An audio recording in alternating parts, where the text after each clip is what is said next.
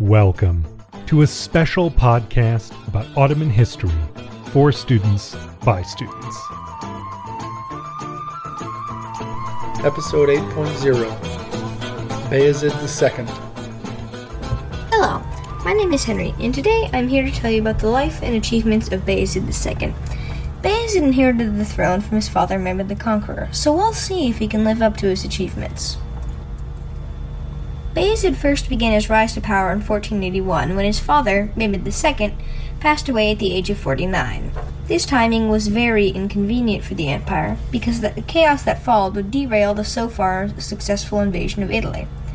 Some believe that Bayezid may have actually poisoned Mehmed. Either way, Bayezid wasn't about to glide smoothly into the throne.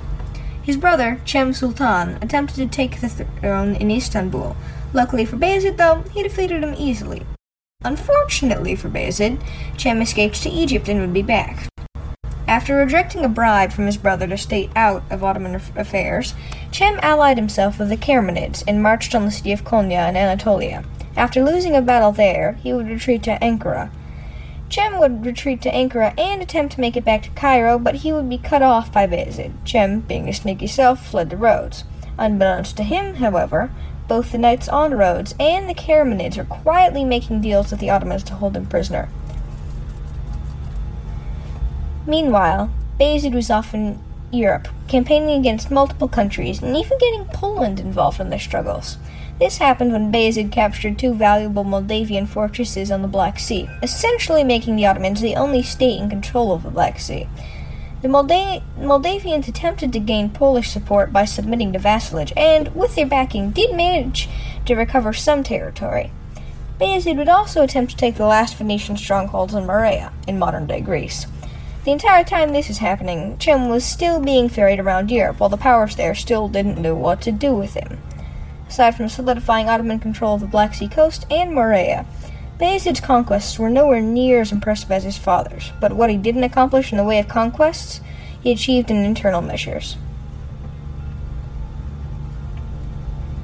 Bayezid was also known as Bayezid the Just, and he definitely earned that title.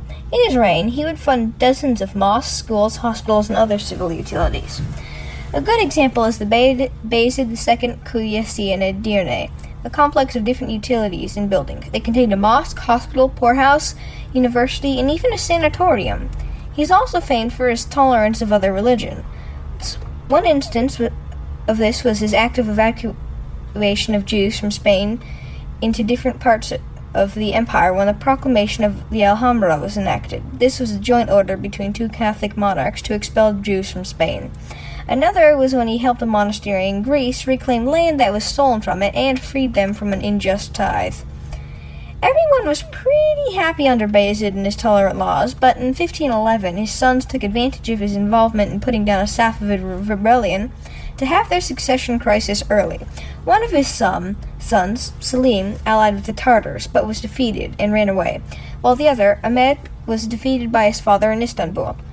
Bayezid would then abdicate and proclaim Selim the successor before dying the next month.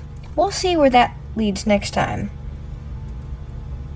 Though he may or may not have been responsible for his father's death, leaders today have something to learn from Bayezid's legacy. From religious tolerance to internal improvement over conquest, Bayezid had many valuable leadership qualities that should be used today.